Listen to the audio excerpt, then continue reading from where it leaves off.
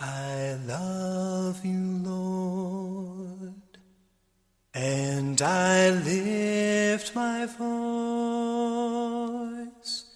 to worship you, oh my soul, rejoice. Take joy, my King, in what you hear, and may it be a sweet, sweet sound in your ear.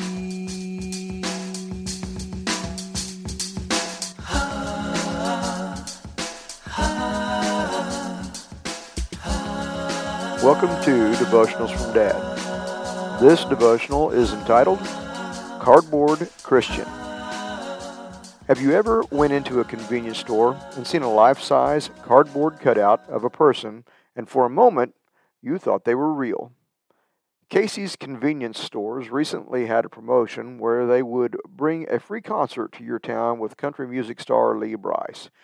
Every one of their stores had a life-size cardboard cutout of Lee Brice. Now, I'm not a country music fan, so I really didn't recognize him right away. To me, he just looked like another customer in the store.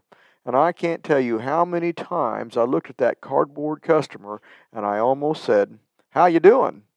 No kidding, my mouth would be open and the words would be right on the tip of my tongue, and then at the last second, I realized he wasn't real.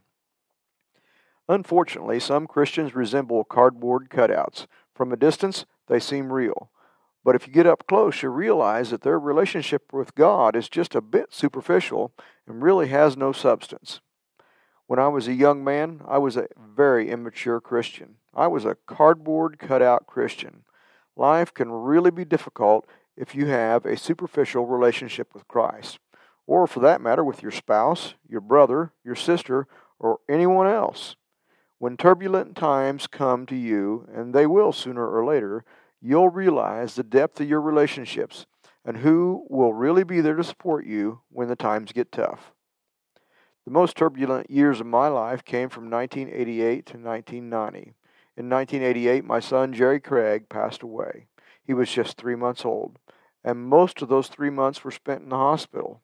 If my memory is correct, he was home and out of the hospital for less than 1 week. Then in 1990, my second son, Levi Blake, was stillborn.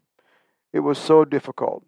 It was such a difficult time in my life that I didn't even realize that Levi had died on Father's Day until 1 year later when I went to put flowers on his grave.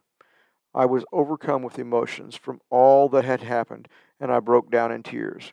I did more than just cry. I was so overcome with sadness that I cried uncontrollably. I wept and I sobbed to the point where I could barely catch my breath. Romans 8:28. And we know that in all things God works for the good of those who love Him, who have been called according to His purpose. So how can the death of your children be a good thing? As a cardboard Christian, I didn't have a deep enough relationship with God to see any good reason for this. I can tell you one thing with absolute certainty. If it had not been for the fact that I had parents and grandparents that were rock-solid Christians with a much deeper and stronger relationship with the Heavenly Father than I had, I would have never survived those years. If you love God, you can trust that He is working for your good, even when you can't see the good, even when the most turbulent times overwhelm you. Secondly, He works for those who are called according to His purpose. Do you realize that following God entails submitting to His purpose for you? This means that you need to be more than a cardboard Christian. You need to have more than just a superficial relationship with God. Did you know that you have been called by Him for a purpose? Yes, we are all called to serve God. Not all of us are called to be a missionary in a faraway country, or to be a preacher leading God's people, or even a Sunday school teacher, but we are all called to serve Him. For me, my calling is to be a rock-solid Christian father to my children, just like my father and my grandfather were for me.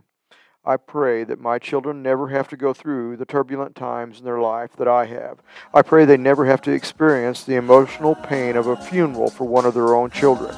But if they do, I will be the first to show them how much God loves them and how much I love them. Take joy, my King, in what you hear. May it be a sweet, sweet sound in your ear. It is my sincere hope that something in this devotional touched your heart. I hope that somehow you found some tidbit of wisdom that you can treasure in your heart. More importantly, I hope that you share this with someone that needs to know Jesus Christ as their personal Savior. Love you, Dad.